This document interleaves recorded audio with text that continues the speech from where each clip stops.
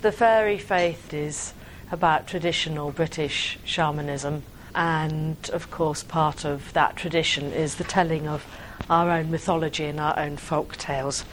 But we'll start with a little bit of philosophy, and this is a diagram that I find incredibly helpful when talking about the essential philosophy of shamanism, which is an animistic philosophy.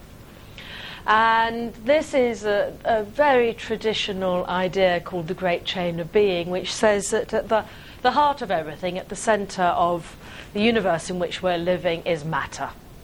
That, you know, in the beginning there was a big bang, and from that we got the galaxies and the Earth, and all the rest of it came out of that. And we're talking about a lump of rock swirling around and all of that material side of the world, and it's physics that looks at that.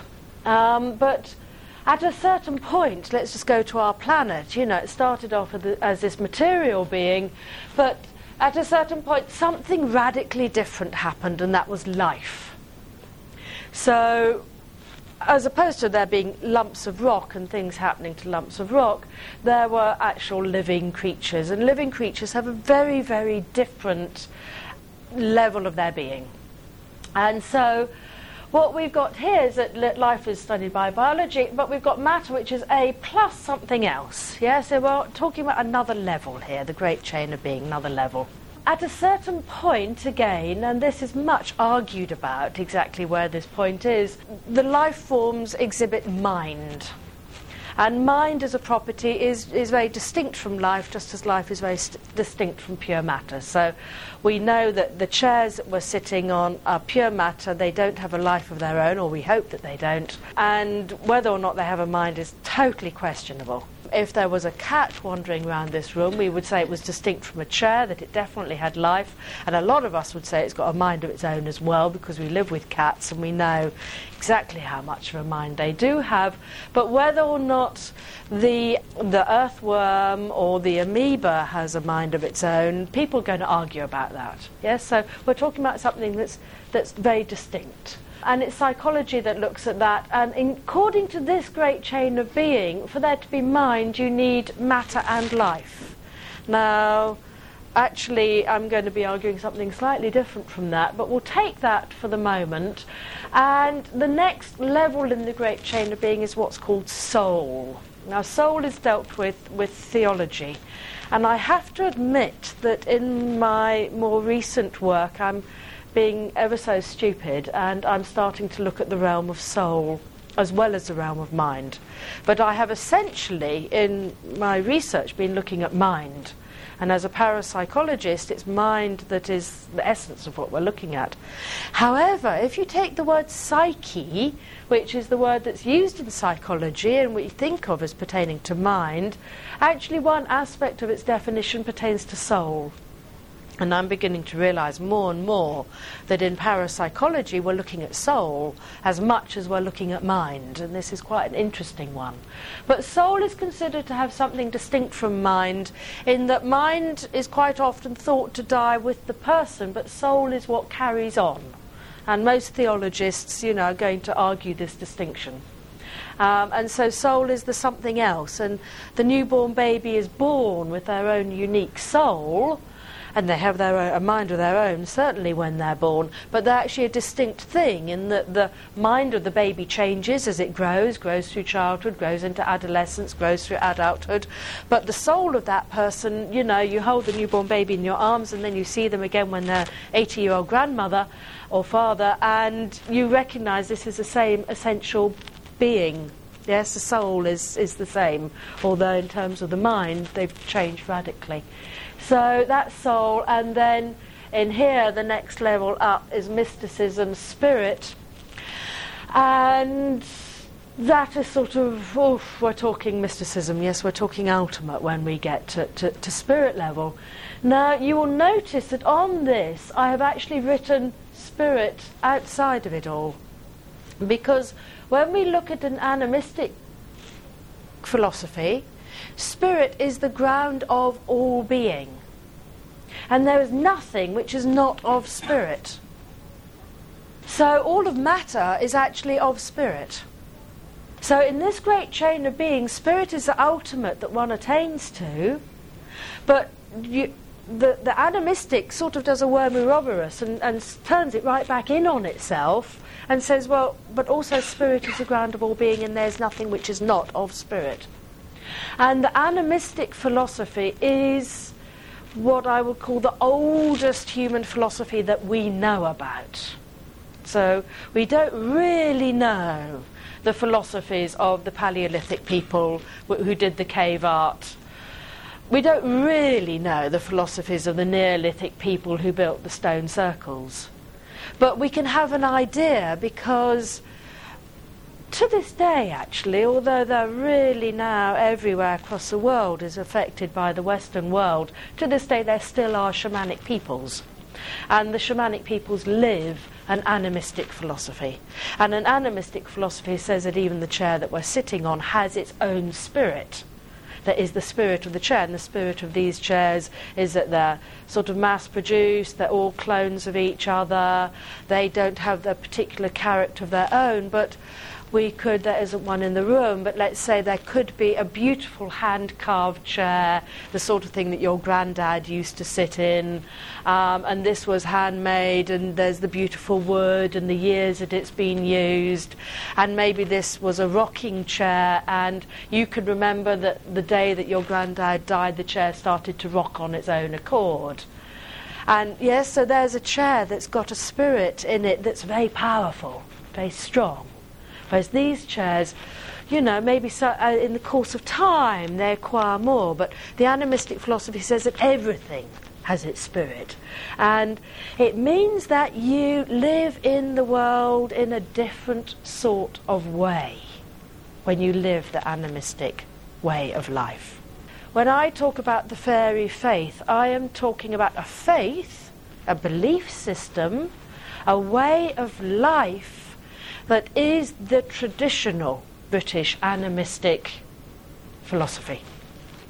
I hesitate to call it a religion. I think it's a spirituality of philosophy, and I will use words that walk outside of the word religion, because I see religion as being something slightly different from what I'm actually talking about, because my understanding is that this way of life is actually re-emerging at this present time as a way of life, not as a set religion.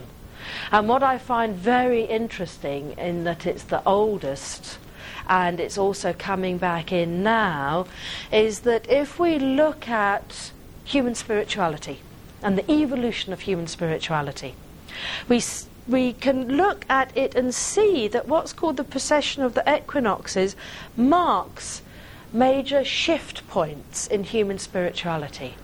Now, at the moment, we're at what's called the dawning of the age of Aquarius. What this means is that in the next 200 years, the first of the Aquarian stars are going to be on the horizon at the spring equinox when the sun is rising. But we're actually 200 years before the first of the Aquarian stars is actually going to be on the horizon. So the age of Aquarius is where you've got Aquarius there on the horizon at the time of the rising of the sun at the spring equinox. We're at the dawning. Yes, the dawning is actually a 200-year period. If you think of dawn, from that first cock crow through to the first light, through to when the sun actually rises, that can take 2 hours. It can take more than 2 hours, actually, but it can take 2 hours. 2 hours in 24. Now, an age, the age of Aries, the age of Pisces, the age of Aquarius, takes approximately 2,000 years. So we can think of 100 or 200 years as being a dawning, and we're talking about 2,000 years as being the whole thing. So this is where we're at now. We're at this dawning point, and I see human spirituality is going through a major shift. The shift that I see us going through is that for the first time ever, we have all of the world's great wisdom teachings available for all of us to become aware of. So we have got Taoism there. just on the bookshelves if we want it. Buddhism, Tibetan Buddhism, Zen Buddhism, all the different varieties of Buddhism, Hinduism, Islam, all of the hundreds of different Christian variations on a theme, and so on and so forth. People get into American Indian shamanism, they get into the Mayan religions, they get into Australian Aboriginal stuff, you know. It's all there for us.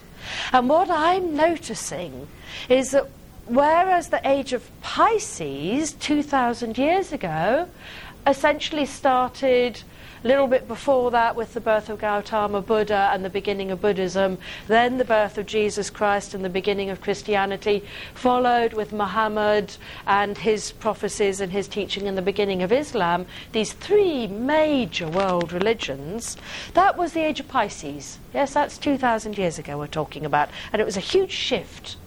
What we've got now, as far as I see, is not actually a particular guru or messiah or prophet or teacher, but is more sort of a grassroots thing where people are becoming aware of spirituality. We've gone through Nietzsche and God is dead. We've gone through the age of reason and the age of the Enlightenment and all of agnosticism and atheism and not believing in God. And there's still quite a lot of people who are in there. And, you know, they're just following a material philosophy.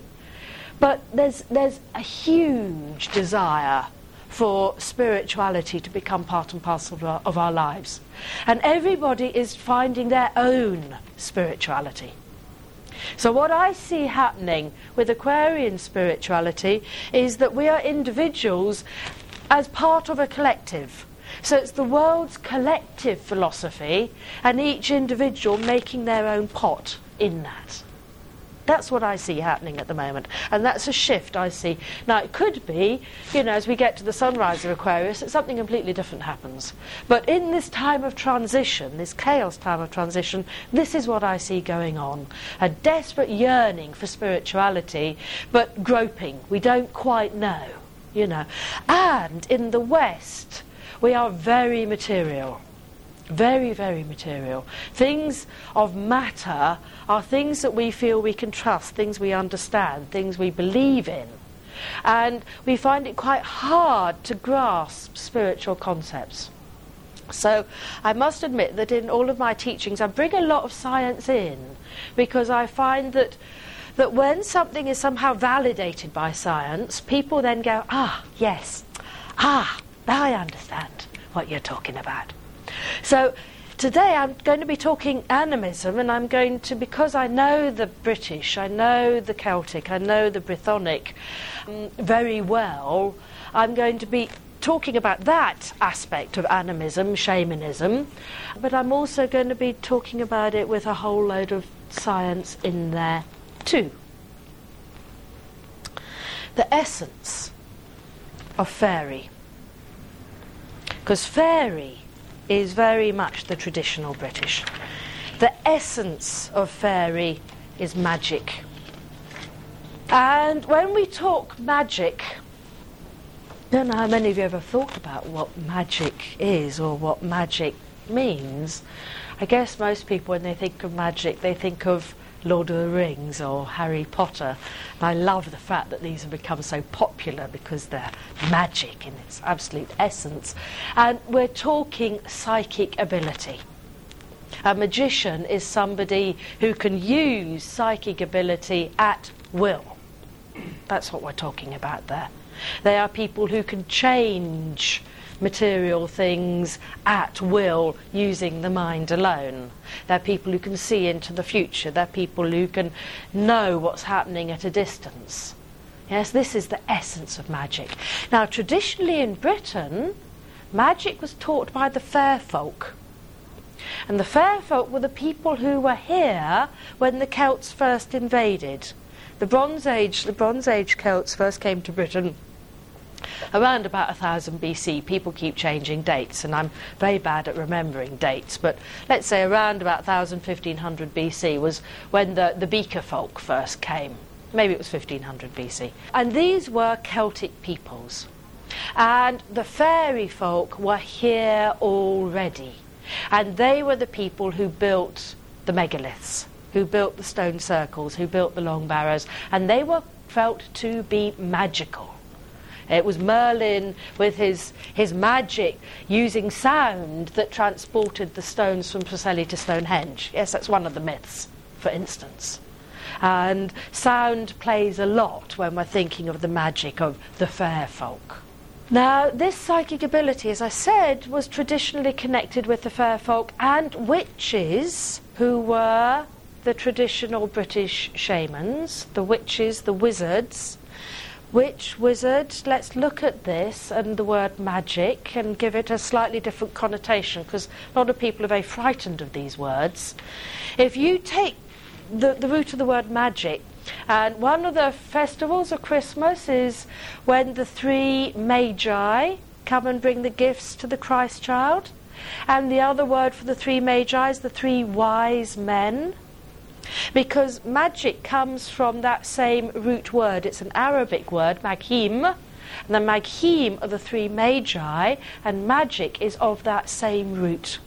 We're talking about wisdom, the wise ones, the wise woman, the wise ards, the wizards. We're talking about wisdom, essentially.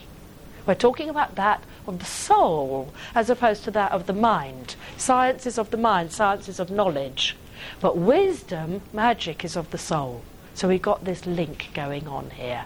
And if you go to the witch trials in Scotland, and you read about the people who were burnt in Scotland for being witches, every single one of them said that they got their gifts by conversing with the fair folk.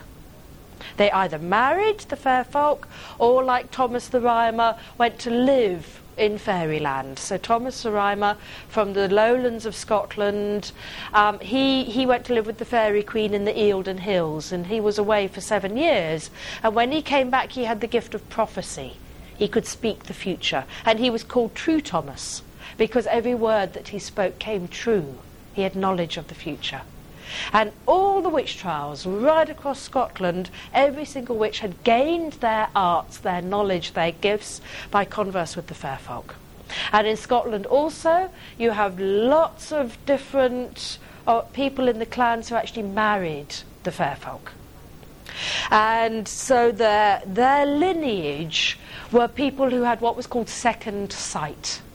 The second sight nowadays is thought of as being able to see the future, those who prophesy when somebody's going to die or something like that. But originally the second sight came from being one who was acquainted with the fairies, and that's what it meant. It was that you could see the fairies, you could see the fair folk, you could move into that other world. So the essence here of ancient British shamanism is dealing with magic and with people who used to be called witches and wizards, or cunning men was the other word for the wizard, and wise woman was the other way of calling a witch. So we've got these different words that were in there, and cunning just means one who's got great knowledge. And so here we have this ability to look into the future, this ability to be psychic, this ability to also work magic in terms of healing, the blessing of the crops. And when we think of our fear of the traditional British shamans, we think of it from around the 1600s, which is of course when Christianity has been around for 700-800 years by that time, and all the churches, at least in Somerset, had been built around the 1300s. So it's been a big move to have Christianity right out into the country, and most people now are Christian, but there's been this anti-Inquisition thing, the Catholics have been thrown out, we're into the Puritan era, and there's still these old women in the villages with their knowledge, with their gifts. And there's a huge move to say, no, we're having nothing to do with that. Nothing to do with the papery and the popery, and nothing to do with all of that old magical stuff. And so we've got the negative, because if you can heal something, if you've got the gift of healing, you can also curse. It's a flip side.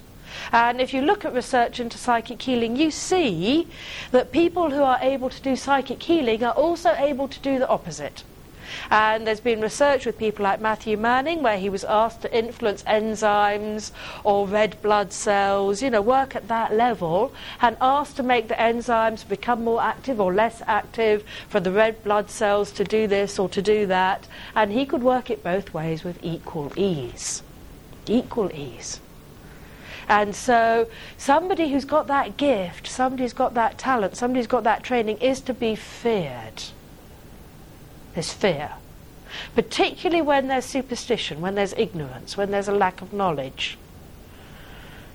And the fear at one time was awe, because awe is fear, but awe is fear where you recognize the holy. And shamans were always held in awe for their gifts, and respect, because respect comes with awe, but you didn't cross them. And if you look at tribal peoples who are shamanic to this day, the shamans are considered able to heal, and also if somebody gets sick, they believe that it's a shaman from another tribe who has sent a bad spirit which is causing that person's sickness. To this day, those beliefs are held. That you don't get sick just because it's a bug, you get sick because there's a bad spirit attacking you. And the shaman's first job is to get rid of the bad spirit that has been sent by the other shaman of the other tribe. And to overcome it, do battle with it. They go into their outer body, their spirit body, and in the spirit body they do spirit travel and they do battle. Now we look at the traditional British. What was this outer body experience? It was witches supposedly flying on broomsticks. Now, when we look at this flying of the witches, their out of body, we discover that they were supposed to use an ointment that helped them to fly. And this ointment was composed of herbs that take you into what we would now call a psychedelic or hallucinogenic state of consciousness. Now, one of the key things in my research, this bit of paper that I'm holding, which I'm sure a lot of people will already have heard already, but just for the sake of completeness I put it up here, the shamanic pineal link. You can all see that nice and clearly. The shamanic bit, this bit, actually comes from the Amazon region, and here the shamans make a tea called ayahuasca. Ayahuasca is a tea that's made of a vine, Banisteriopsis carpi, combined with various herbs. The one I've got here is Nixipecaua, but there's also Psychotria viridis, which is another very common herb.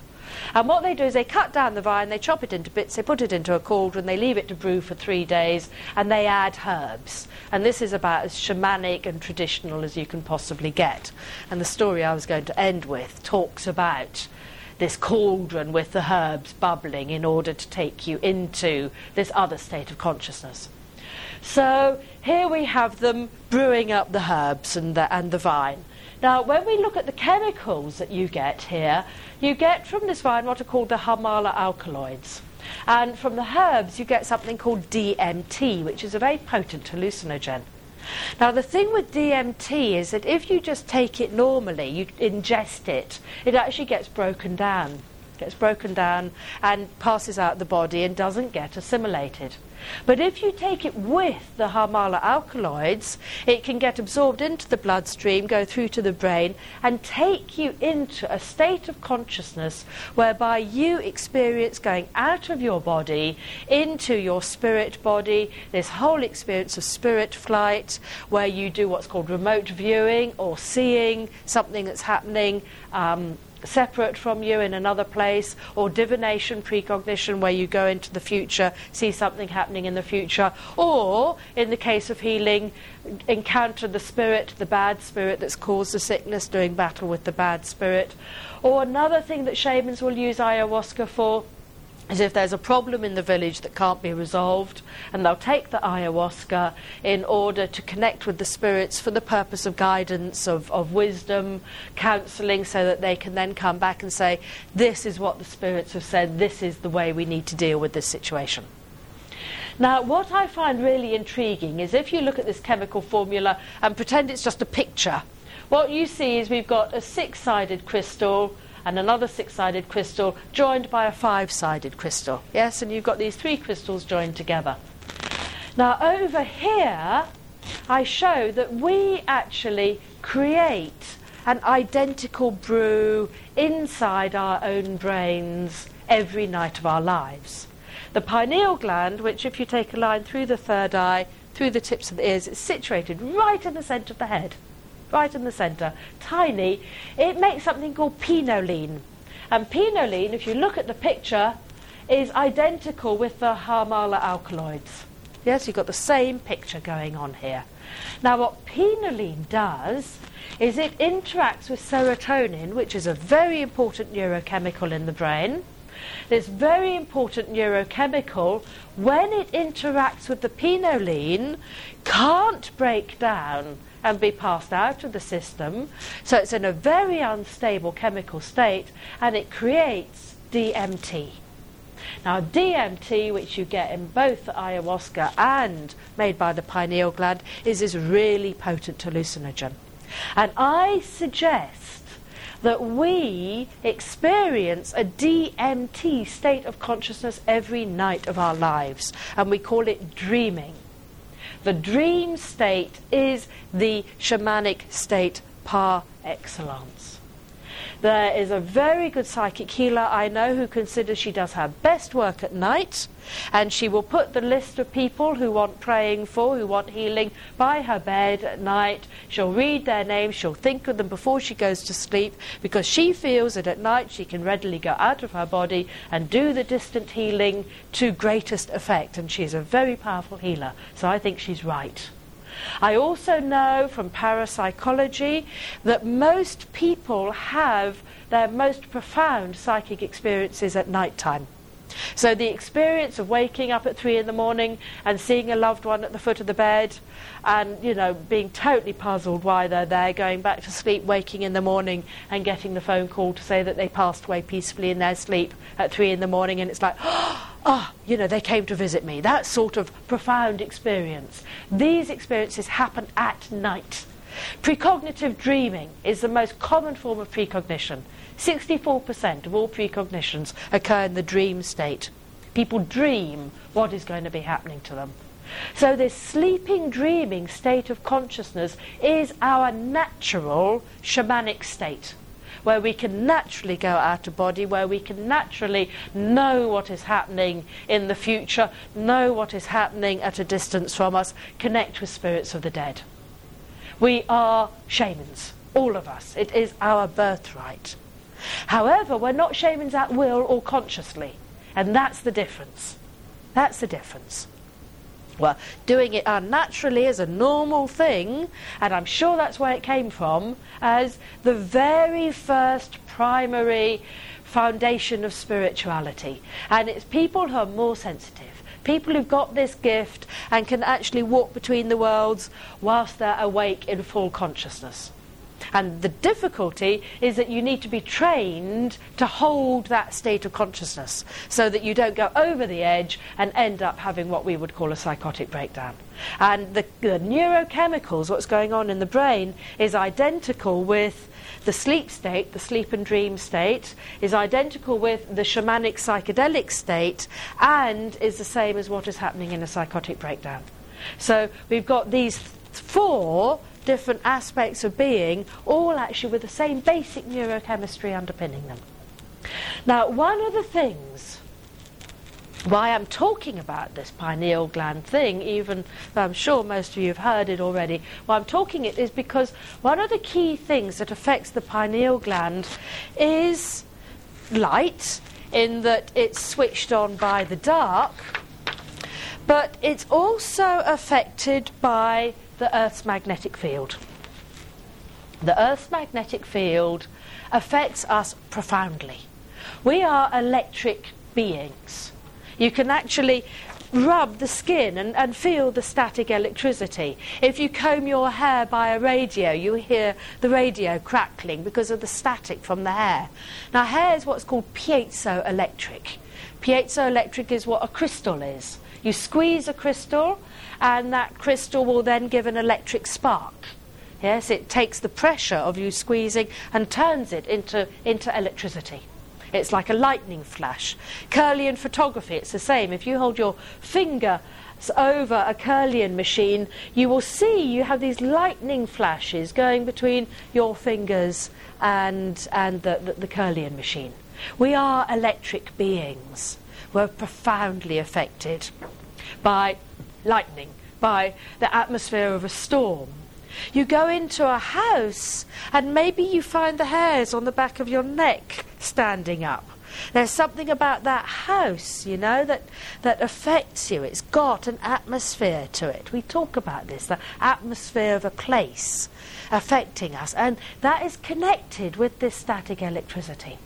And it's also connected with the Earth's magnetic field. The Earth is a giant bar magnet with a North Pole and a South Pole and a field going between them. And this field is constantly changing. And there are times when we get the northern lights and we have massive storm, magnetic storm happening. Now, when you get these really intense magnetic fields, what we found in parapsychology is that you get more cases of poltergeists, more cases of hauntings, more cases, psychic healing is stronger. You get what I call the active psychic happening. And they've tested it not just in terms of people writing in about their psychic experiences, which is case studies. They've also tested it in the laboratories. And people who've done a decade of research into psychic healing have then correlated their experiments and the days they were done with what the Earth's magnetic field was doing at that time. And they found when the magnetic field is stronger, then that is when you get the strongest psychic healing effects. So our psychic ability is strongly affected by the Earth's magnetic field. The pineal gland is strongly affected by the Earth's magnetic field. The pineal gland, I got sent this lovely article just the other day. It has in it calcite crystals. The pineal gland is crystalline. It calcifies at puberty, which is the time when the nose calcifies. Yes, we get this bony nose. At the same time, the pineal calcifies. Carries on making all of its chemicals, but we get a magnetic sense of direction. This occurs at puberty, and it's quite possibly connected with the pineal gland. Exquisitely sensitive to changes in magnetic field. And we are sensitive to changes in magnetic field not only at the physical level, not on a psychological level. They found that psychotic depression onset is related to these magnetic storms. So our mind and our emotions and our mood is affected by the Earth's magnetic field, but psychically we're affected as well. So intense magnetic fields are connected with this magical, fairy, shamanic ability to see ghosts, to do psychic healing, poltergeists and so on.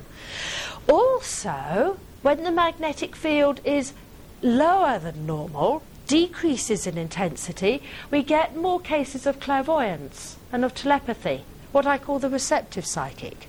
Very interesting. Now, that's psychic phenomena for you in a nutshell. And the reason that I talked about that stuff is because we live in Britain, and I'm talking about the British shamanism, the fairy faith, and I'm now getting to the fairy bit. And I have got here a very nice chart done by Paul Devereux, bless him. Is that, from where people are seeing, is that focused? Because from where I'm standing, it isn't. On the top of the right, that focuses it. Better? Yeah. Better? More? Better still? That's okay? I thought, even though I was too close, I thought it was a bit. All our beautiful stone circles, 400 plus. There's a lot of stone circles in Britain. And what Paul Devereux, doing what was called the Dragon Project, found is that 90%, huge percentage, can't remember exactly how many, significant percentage, 90% I think, are within a mile of a geological fault line. If you look at the faultings in Britain and you look at the stone circles in Britain, you can see that they match. Yeah, that's what we're talking about, a match going on here. Now, where you get a geological fault line, you get anomalous magnetic fields. When you walk into a stone circle, you feel the charge. They have an atmosphere. Stone circles are places where you get more intense magnetic fields. Sometimes the stones have been chosen specifically for their magnetic properties. So Carningley, the Hill of the Angels, where you get just nearby Pentrefan, that's highly magnetic. The rollright stones have been measured and some of them are highly magnetic and so on and so forth. You get the stones that are magnetic and you get the place that is highly magnetic. Now what I've just told you, let's link it together. Place of intense magnetic field affects the pineal gland. Pineal gland takes us into the shamanic state of consciousness whereby we are more likely to have poltergeist type effects, in other words magic, yes, being able to move things just through the mind, where we're going to see visions, hauntings and apparitions, where we're going to be able to connect at that visionary level with spirits and beings and otherworldly things, where healing can happen. These places are temples and they are also scientific laboratories for accentuating our psychic abilities. No wonder they're connected with witches and fairies. Let's think of the rollright stones as a nice example. Yeah, how were the rollright stones made? There was this king and his men who were marching along to come and conquer England or whatever it was they were marching along to do, and they meet an old witch. And the old witch says, I bet you can't see the town in just 3 steps. And the king says, of course I can see the town in just 3 strides. What are you talking about, you stupid old woman? And he takes 3 strides and he can't see it because of the druid's barrow. He should have watched that when you meet an old woman on the road. And they put a task. So he gets turned to stone and his men become the rollright stones. And she turns herself into an elder tree. Now, an elder tree is a tree of the fair folk. And quite often when you get these stories, they're connected both with witches and with the fair folk. You've got this very, as I started with, this very strong connection between the two. And they're places of magic. They're places where magical things can happen because we go to those places and we are affected. Now, you knew this at one level, and I've now given you the science behind it. And it's like, now I know why going to a stone circle is such a powerful experience. Now I understand the energy of the place. Yes, it's got an energy. It's got a magnetic energy. And that affects me because I am affected by magnetic things. It not only affects me at a physical level, but in affecting me at a physical level, it's affecting me at a psychological level. Affecting me at a psychological level, it's affecting me at a psychic level. Now I think that we have this, and I call it soul food.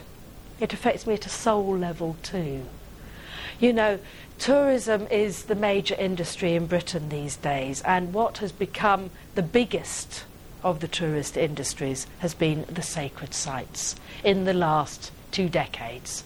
From just a few people going to these sacred sites, they're now going, well, Glastonbury Tour has thousands of people every day. Thousands of people every day. Now, Glastonbury Tour is a sacred site. It's not a stone circle, but it's what's called a surface intrusion. It's very iron-rich. Iron and magnetism are very strongly connected. Because it's what's called a surface intrusion, you get anomalous magnetic fields around the whole of the Isle of Avalon because they're an anomaly sticking up. And so the Earth's magnetic field, it's a bit like a stone in a river. Yes, it's banging along, you know, going nice and smooth, and it hits something and it has to go around it. So you get these anomalous fields happening. The Tor, being iron rich, picks up all this magnetic stuff and intensifies it. And a lot of people see lights around the Tor, and a lot of people have really powerful experiences there. And the reason is that we are sensitive to this atmosphere, and it shifts us into this otherworldly state of consciousness. Now, what I find really interesting is that connected with these stone circles, again and again and again, are long barrows. So, for instance, Stanton Drew, the long barrow connected with it is Stony Littleton.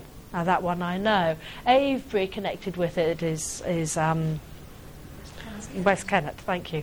You know, again and again and again you find this, that there's a long barrow connected. Now, what I find really intriguing here is that when you go into a long barrow, all electromagnetic radiation is cut out. There is no electromagnetic radiation in a long barrow.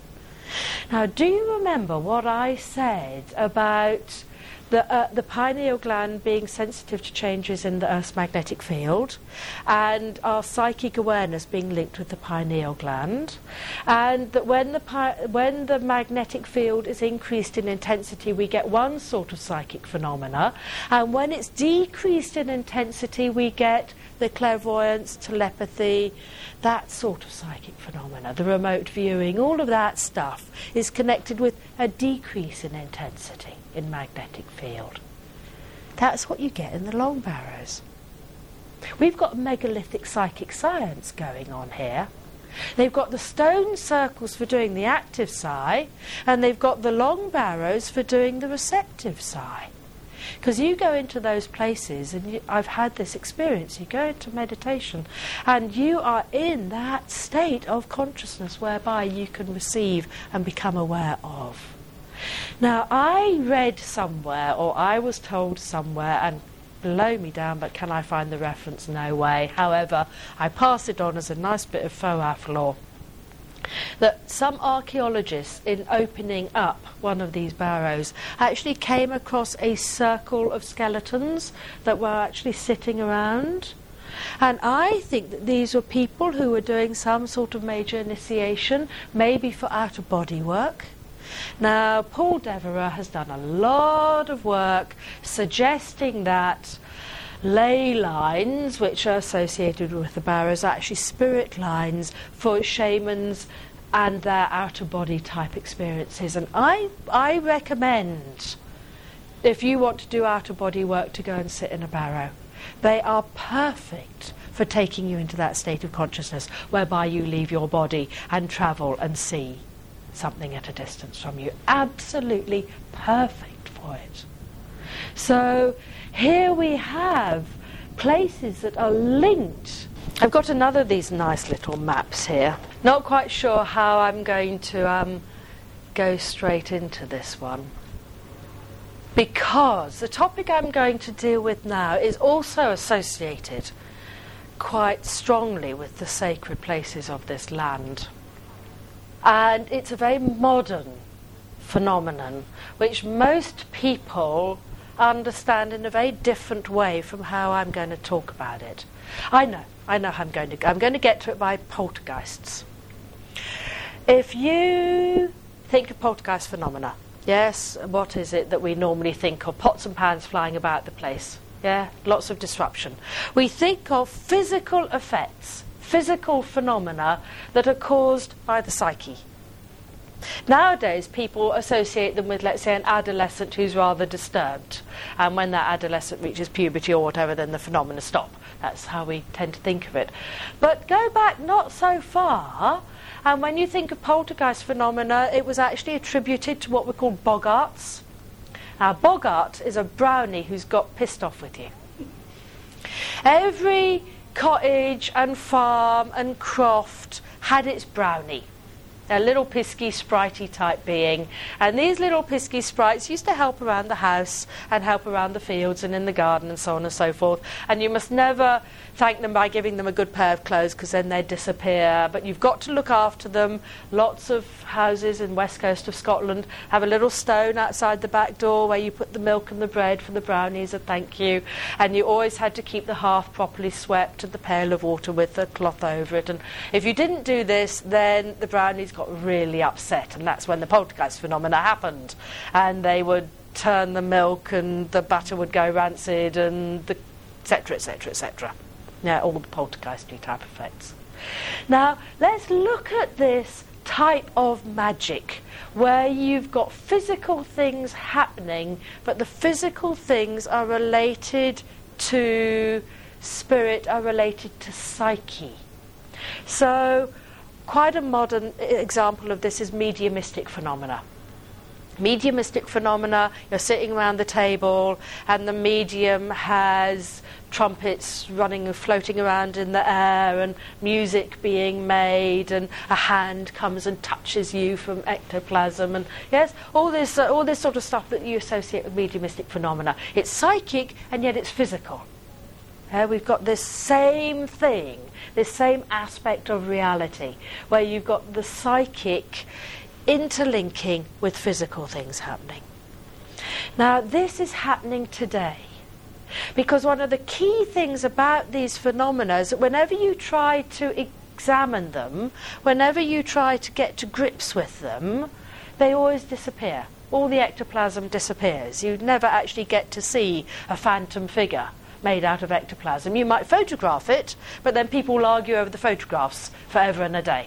The same with poltergeist phenomena. You can do a photograph of the chair that's turned upside down, but hey, it's only a chair turned upside down, you know. You can't actually see it. And people go to investigate, and the phenomena won't play, you know. It's thoroughly mischievous and thoroughly wicked, and it's impossible for investigators to actually get to grips with it. We've got the same sort of thing happening today. Most people think of it in nuts and bolts terms, but I'm going to suggest that it's from this same, what's called daemonic, D-A-E-M, of myth. That means, daemonic means reality of myth, the daemonic reality. It's a mythic reality. And this is the phenomena of UFOs. UFOs are what I call airy-fairy lore. When we talk stone circles, Warminster's the big one here, and Barmouth is another big one. Cumbria's a big one. Funnily enough, Milton Keynes isn't too bad. And Wincanton. Got Wincanton down here. Now, this was actually done in 1971. But what we have got here is on the right, on the left, on the right. Those are earthquake epicenters. Remember I was talking about geological fault lines? Yes, geological fault lines connected with the fair folk, connected with witches through the stone circles, magic places. When you've got a fault line, you've got these two bits of rock and you get them rubbing together, which is called a tremor. We very rarely have actual earthquakes here, but we get lots and lots of earth tremors. In fact, look how many we get. We actually get about 400 a year. Approximately one a day. One a day. But they're localised in certain places. Yes? So you get more tremors where the bigger the spot, the stronger the tremor. And you see that there are places where you get lots and lots of them and places where you get much fewer of them. So geological fault lines, Earth's magnetic field affecting us psychically in terms of poltergeist, haunting, vision type experiences. And if you put this map on top of this map, you will see that all the reports in 1971 of people seeing UFOs, which is primarily lights in the sky, actually map onto the earthquake epicenters. Now this, for me, is fascinating. We've just talked about the link with magic. We've just talked about the link with fairy, earth fairy. And now we've got airy fairy linking with this same phenomena. the Earth's magnetic field being intensified. And there's a lot of theory to say that when you get these Earth tremors, you get what's called exoelectron emission, and you get Earth lights. This is the Earth lights hypothesis, and I'm taking it one step further. I'm saying you not only get the Earth lights, but that atmosphere, that energy affects us psychically, so that we go into the shamanic state of consciousness, whereby we walk between the worlds and we can connect with the beings of the other world, the alien intelligence that is not of this reality, the alien intelligence that is of the other reality that we used to call fairy and we're now calling UFO. UFO beings, the beings that people interact with when they see the lights in the sky, are not human. They're nothing to do with human. They don't have our concerns. Yes, they're of another order. They are alien to us. When people went to the stone circles or the barrows and they connected with the fair folk are not human. They are not of human. They are of an alien intelligence. I'll give you an idea of how different the intelligence of the fair folk is from us. In the traditional Celtic, a year and a day on this reality, this world, is equivalent to a night and a day in the fairy world. Okay, so 1 night and a day in the fairy world is a year here. So one of their years is 365 of ours. So let's say one of the fair folk lives to be 100. That's 36,500 of our years. So a lifetime for a fairy is back to Paleolithic for human. They're not of our world. Okay? I'd always remember that we're just like this to them. Just like this. Off. Flick of an eye. Think of a gnat. You know, you'll just do this to a gnat, won't you, if it's bugging you? Yeah? Well, a gnat lives at most for 3 days. So one of our days is like 30 years for a gnat. Well, much less than a gnat to them. Much less than a gnat to them. Alien, of another intelligence. You can tell a changeling, because if you get an eggshell and you fill it with water, so you've broken an eggshell in half, you fill it with water and you put it on the fire to boil, the changeling will sit up and say, well, I've seen 3 forests grow up and die down, but I've never seen anyone boil water like that before. Now that's from the fairy myths, and that tells you about the age. 3 forests growing up and die down, we're talking tens of thousands of years here. Yeah? So we've got this alien intelligence. This alien intelligence that interacts with humans, because fair folk have always interacted with humans, hence the legends in Scotland of people marrying them, or the witches who gained all their knowledge by converse with the fair folk, who do physical things, as in poltergeist type phenomena and all the other things that fairies do, and yet who disappear without trace, and who leave behind conspiracy, who leave behind people telling stories and not believing, and maybe it was this and maybe it was that, and I don't believe this and I think there's a cover-up. They're pisky, Robin Goodfellow, they're wicked, they're mischievous. They leave behind a tangle, always. So what we got with the UFO legends is our modern day. So when people say that people don't see fairies nowadays, I say rubbish. Absolute rubbish. We do see fairies nowadays.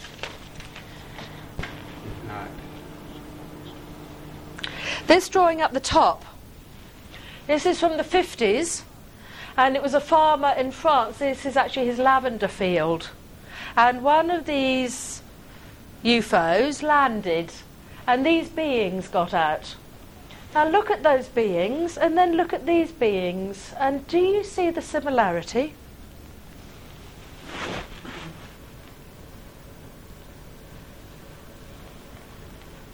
It's really interesting. When you get people drawing the traditional fair folk, you've got the big heads, you've got the slanty eyes, you've got the little spindly bodies. It's so similar. It is so similar that I'm not the only person to have commented on it. So this is now called the European hypothesis. Yes, that we have this similarity. Jacques Vallée is one of the main exponents of it. Carl Jung talked about the mythological aspect of the UFO, the archetypal of what we've got going on in here. Now, the one I like about this picture is, if you look at the craft, see there's the entranceway. Now look at the shape of it. It is so like a tumulus as to be quite remarkable. And in my book I've got this lovely drawing of a tumulus that's sort of been lifted up, and you can see the light and you can see the people inside dancing. And if you think of traditional UFOs, you've got this same thing of this shape with the light and the figures inside the light, and identical form. It's the form that is the same. But nowadays we say that they come from the heavens, we say that they come from the stars, whereas we used to say that they came from the earth. Now, most people, when they see UFOs and UFO beings, see this form, and I'll give you some more just for the sheer fun of it, because I think they're so lovely. I particularly like this fellow, but then I rather love this fellow too. And this fellow's pretty nice. I'm sorry, I'm in your way, can you see? So I've just done this to accentuate the fact of the face and the eyes. Yes, this is the sort of the depiction, yes, the mythological depiction that we've got in our culture at the moment of the greys. But look at that.